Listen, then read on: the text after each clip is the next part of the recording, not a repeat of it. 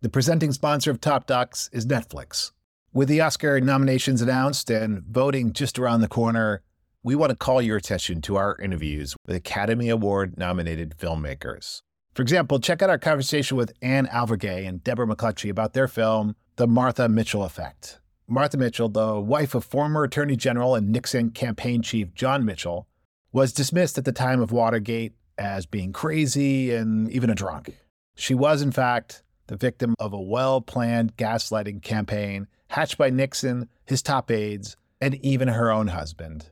Stunning in its revelations and highly immersive in its cinematic approach, this powerful film will grant you a new perspective on those dark days of American history. You can watch The Martha Mitchell Effect now on Netflix.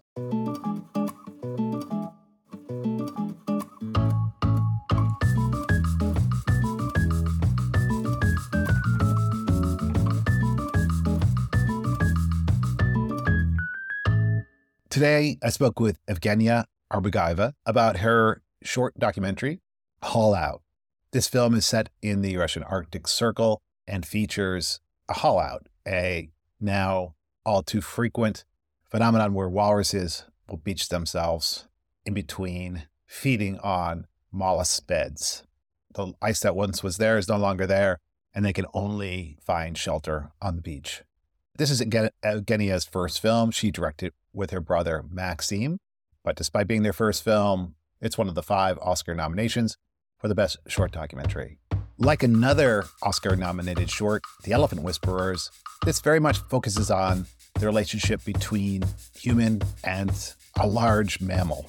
And like that film as well, it's also more deeply about climate change and the ways that animals, humans, the whole world will have to adapt to the changing world. If you like this conversation, please do subscribe to our pod, and you can follow us on Instagram and Twitter at TopDocsPod. And now, my conversation with Evgenia Arbugaeva about her film, Haul Out. Evgenia, welcome to Top Docs. Hi, thank you so much for having me. Let's talk about the opening, and maybe we'll talk mainly about the opening. I really love this because it's sort of like a mystery story or even a horror film in some ways. We see kind of a barren landscape on the sea. There's even a wreck of an old ship, really a tugboat. And then we see a man almost as if he appears from, like he's a ghost getting off this ship. And you slowly bring him closer to us, first below from an ice cave, and then he's on a rocky promontory. He's bearing a rifle. He's looking through binocular. He's smoking. He's clearly waiting. He's dictating things like, they aren't here yet. We don't know who they are, and we don't know who he is. Is he military? Is he a spy? Why did you want to create this sense of mystery here at the beginning?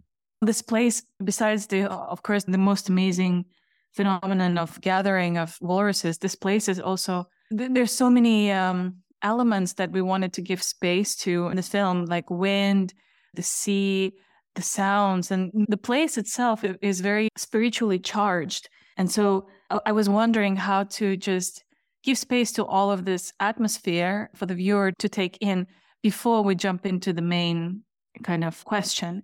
So yeah, I think that was our way to give space to the elements. Yeah, the soundscape in this film is wonderful as well. It's beautifully shot, but it's a wonderful soundscape.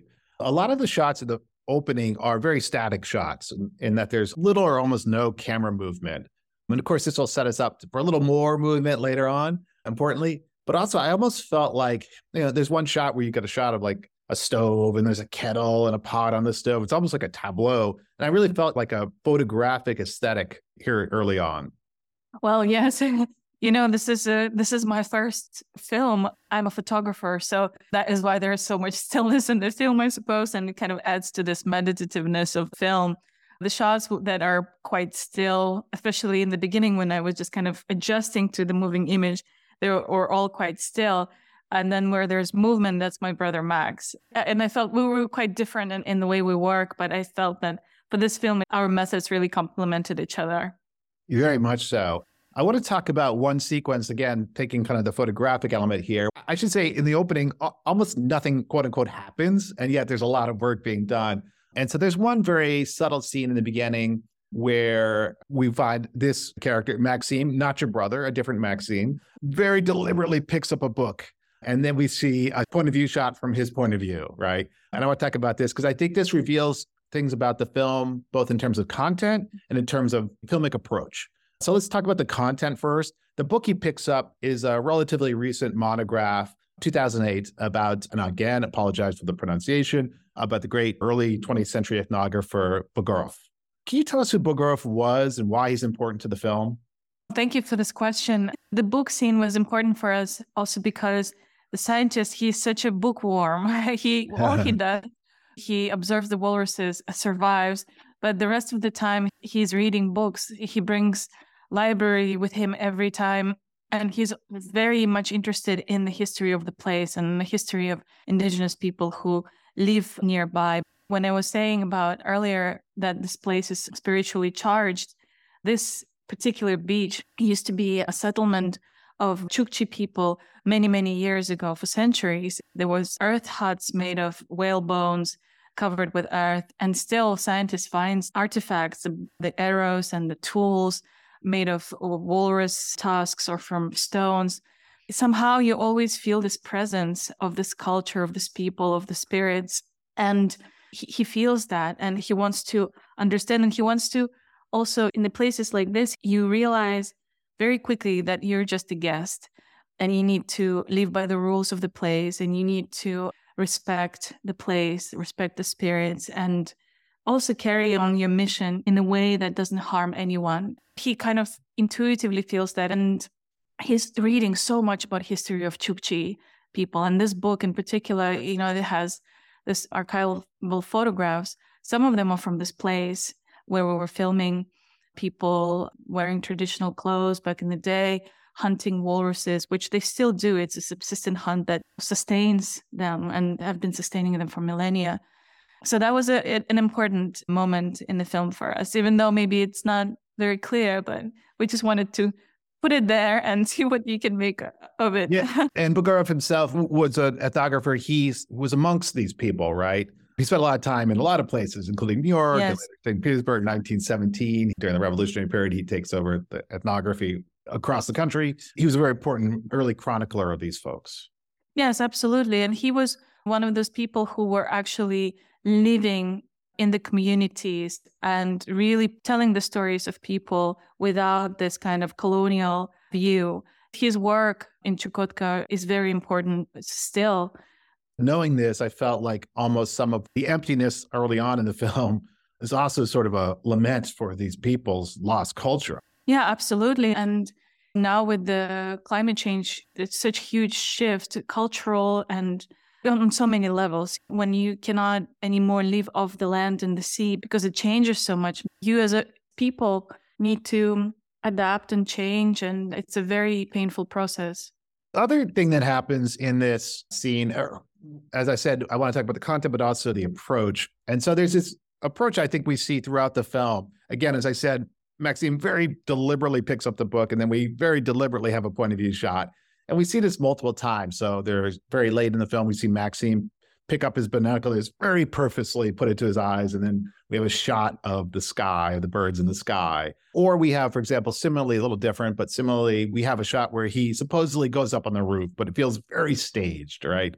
There are ways in which I felt you were kind of revealing how the film was being made. Yeah, we were in this hut and filming for 3.5 months. So we had so much time and, of course, so much opportunities to shoot different scenes in different time, light, situations. Some of the things we would talk through with our protagonist because, for example, on the roof, you cannot just climb on the roof because what happens, walruses, even though they can look quite aggressive, but they're actually very vulnerable because they're not in their natural environment. So anything that is not natural to them, like a smell, sound, or even when you stand up on the roof and they see that there's something erecting there, they get scared. And then this panic sends through the hole out. And of course, we don't want to do that. So on the roof, for example, we first needed to climb there and to sit up and be very low. And you do it very slowly because every movement can spook the walruses.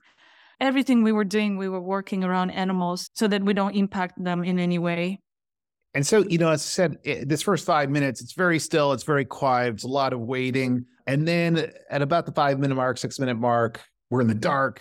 So there's headlamp, the camera starts moving a bit, and we go to the door and there's strange sounds at the door. And to my mind, it's almost like a zombie movie or an alien film, alien invasion film.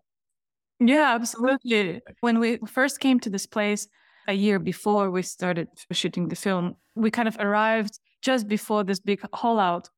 And I remember I was sleeping in my sleeping bag, and Max, my brother, he went outside, then he came back and he was breathing really heavily, pacing around. And then he was like, "Hey, get up. You need to see this. This is crazy." I came out and I opened the door, and there they were. And it was also in this blue light of early dawn around 5 o'clock in the morning or 4. And there was just this mass of walruses, and it was so surreal. Also, I haven't shaken off the sleep yet, and everything was just felt like we're in some parallel universe. And this feeling stayed with us, and we wanted to find it in the film as well, to show it in the film. Yeah, it's extremely well done. The filming of the walruses is amazing, just the sheer numbers and then the close-ups. But I was really struck by the interactions between Maxime and the walruses at a distance. And it should be said, these are enormous animals with these scimitar-like tusks, just could destroy you easily. But it was really striking how it seemed like they were trying to communicate with Max, sometimes a challenge, sometimes a plea for help. Did it seem like that to you at the moment as well? Yes, personally, to be there in the hut in the middle of all these animals, and also just being completely helpless, right? Because we couldn't do anything. We were just standing there observing them through the open door. It felt at some point also, because you spend such a long time there, and oftentimes you just don't say a word. It's very quiet. You kind of almost forget that you're human somehow, and you're just there and you're among them. And it's a very different way of seeing animals. Maxim, for sure, the scientist, he has a very special relationship to these animals. He'd been doing it for 10 years, and you can tell that every time he comes back, it's like he's coming home. And we were trying to film that connection, but it's just, hopefully we manage to come close, but still there's so much there kind of invisible. But just one thing that I think at some point he starts to look like Walrus himself, like resembling a walrus. And in fact, everybody, Chukchi people in the village nearby, when he comes back from his field season, everybody calls him a walrus. Also because he has this smell, he smells the recognizable smell from like meters away. In Chukchi kind of worldview and in Chukchi culture, there's so many myths and legends about human-animal transformation, human-animal relationship, that you can't help but think of the stories when you're there. Like some Chukchi people say that some of the walruses that are the older ones, the ones that are more aggressive, they're the ones that, exchange spirits with the deceased people or something like that. And you start to see animals through this prism too, and see some similarities with humans. I mean, after watching them for such a long time, there's so many things that we've observed, but also we were careful, of course, not to anthropomorphize them too much. Yeah, that's an important point. I do feel like you kept that distance. They're not anthropomorphized. They are creatures, though, with feelings and desires and wishes. Some of the interactions are sad. There's this smaller walrus that's there alone, and the walrus's back looks infected as though it had been speared multiple times. And Max stands, a real sense from him, too, of like, he deeply feels for the walrus, but feels he can't do anything at the same time. Yeah, that was a very difficult situation because this cub got stuck in the hut. It was injured and it was just slowly dying, really. He lost his mother and there's nothing we could do. We couldn't just put it back in this sea of walruses where he would be suffocated right away. And all this time I'm thinking, what can I do? Because for days I would just see it slowly dying. And the scientist was like, just let it just die in peace. And that was very hard to watch. Of course, there's some technical issues or just issues of comfort being in this kind of rugged environment. But I think the hardest part for us was the emotional part of it all. There are also some comic moments. So there's a moment where some of the walrus start coming in and Maxime goes and grabs a broom. And you're like, no, there's no way he's going to chase the walruses out with a broom. But in fact, he kind of does. And they get stuck in the doorway. He says one at a time, and they get stuck in the doorway. I don't know if you're familiar with the Three Stooges, but there's like this comic moment where they're stuck in the doorway. This was an important moment for us to include in the film because exactly this gentleness of him hushing them away with the broom, that just speaks how he interacts with them. He's there. He's tried to be as invisible as possible for them and to have the least impact he could possibly have on the animals. He's very gentle with them. The other thing that really struck me was how hard some of these shots must have been to get. So early on, we have shots of Maxime inside and then outside before the walrus is there. But then later we have another shot. He's like smoking, I think. And then we have a shot outside in the dark at night. It's a beautiful shot. But then you realize whoever shot either you or your brother must have been behind some walruses. Like, how did you get that shot? So the way it went at the hole out is the walruses, they come and go. There was 3 waves of this holing out. And the reason, just to explain to you a little bit how it works, in the ideal world, walruses would just migrate by the sea and rest on the floating ice and then feed on mollusks fields on the bottom of the ocean. And so that's how they live. But because there's no ice, they have to hole out on the beach, but they still need to eat. So they go eat on this field of mussels, then go back to the beach, rest, go back, feed, go back to the beach. And they did it at that season when we were there 3 times. So there was this gaps between us being surrounded. And at some point, we realized that, okay, we need to have some shots from outside. And when there was a little bit of space that walruses gave us, Max, my brother, he escaped and he just set up a camp on the mountain nearby and he was shooting from there. You know, it's really only as we go along in the film, as we said, it's kind of mysterious at the beginning, we get a little more information. Towards the end, at the 43rd data observation, Maxime narrates into his dictaphone, the walruses arrive weak and exhausted, hard to travel by open water, no ice to rest on, panic and stampedes lead to injuries. And by the way, for an English speaker, the Greek word panic, you can hear it in the Russian, so it comes through clearly.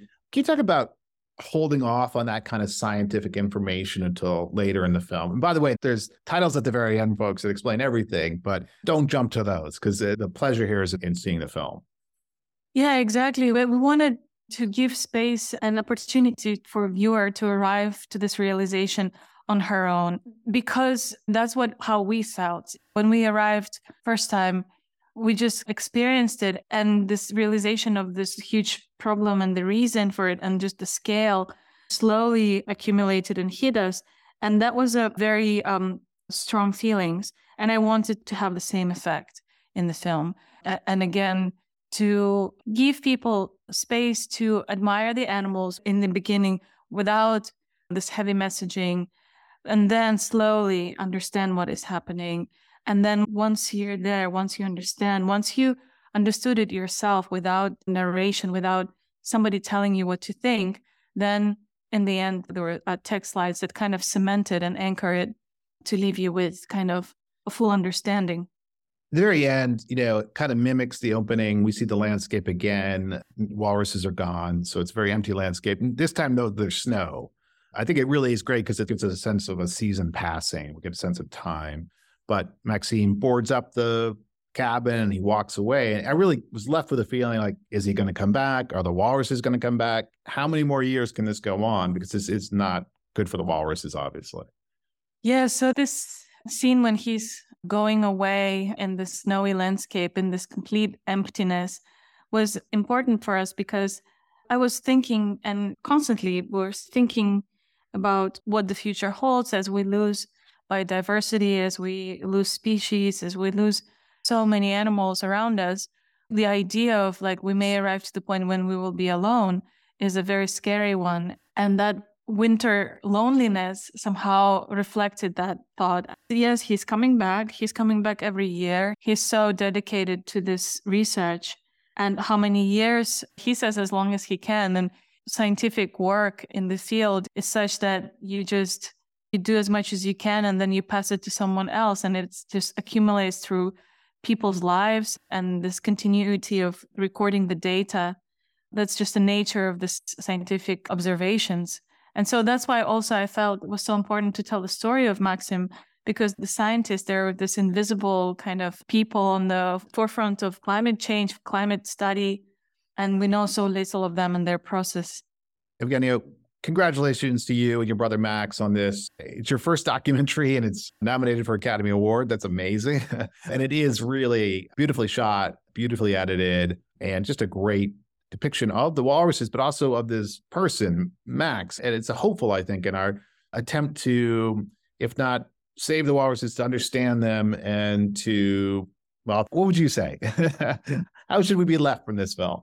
I mean, there are so many ways of talking about climate change, right? And we are, as filmmakers, we're constantly thinking of what is the right way, what is the most effective way.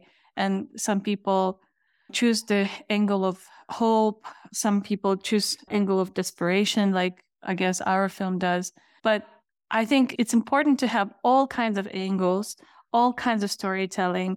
And we just have to continue telling and screaming about the stories collectively, all together, reporting from all parts of the world, us from our part of the world. With this film, we just wanted to really join forces with other storytellers. Hopefully, if people can be left with knowledge of what's happening, that would be already a great achievement for us. If you could talk about it, what's up next for you? I've been working in the Arctic region for most of my career. It's just the region that is now so important to talk about and to tell stories from, that we'll just continue working in the region, in the circumpolar world. Thanks so much for your time. Congratulations again. Thank you so much, Michael.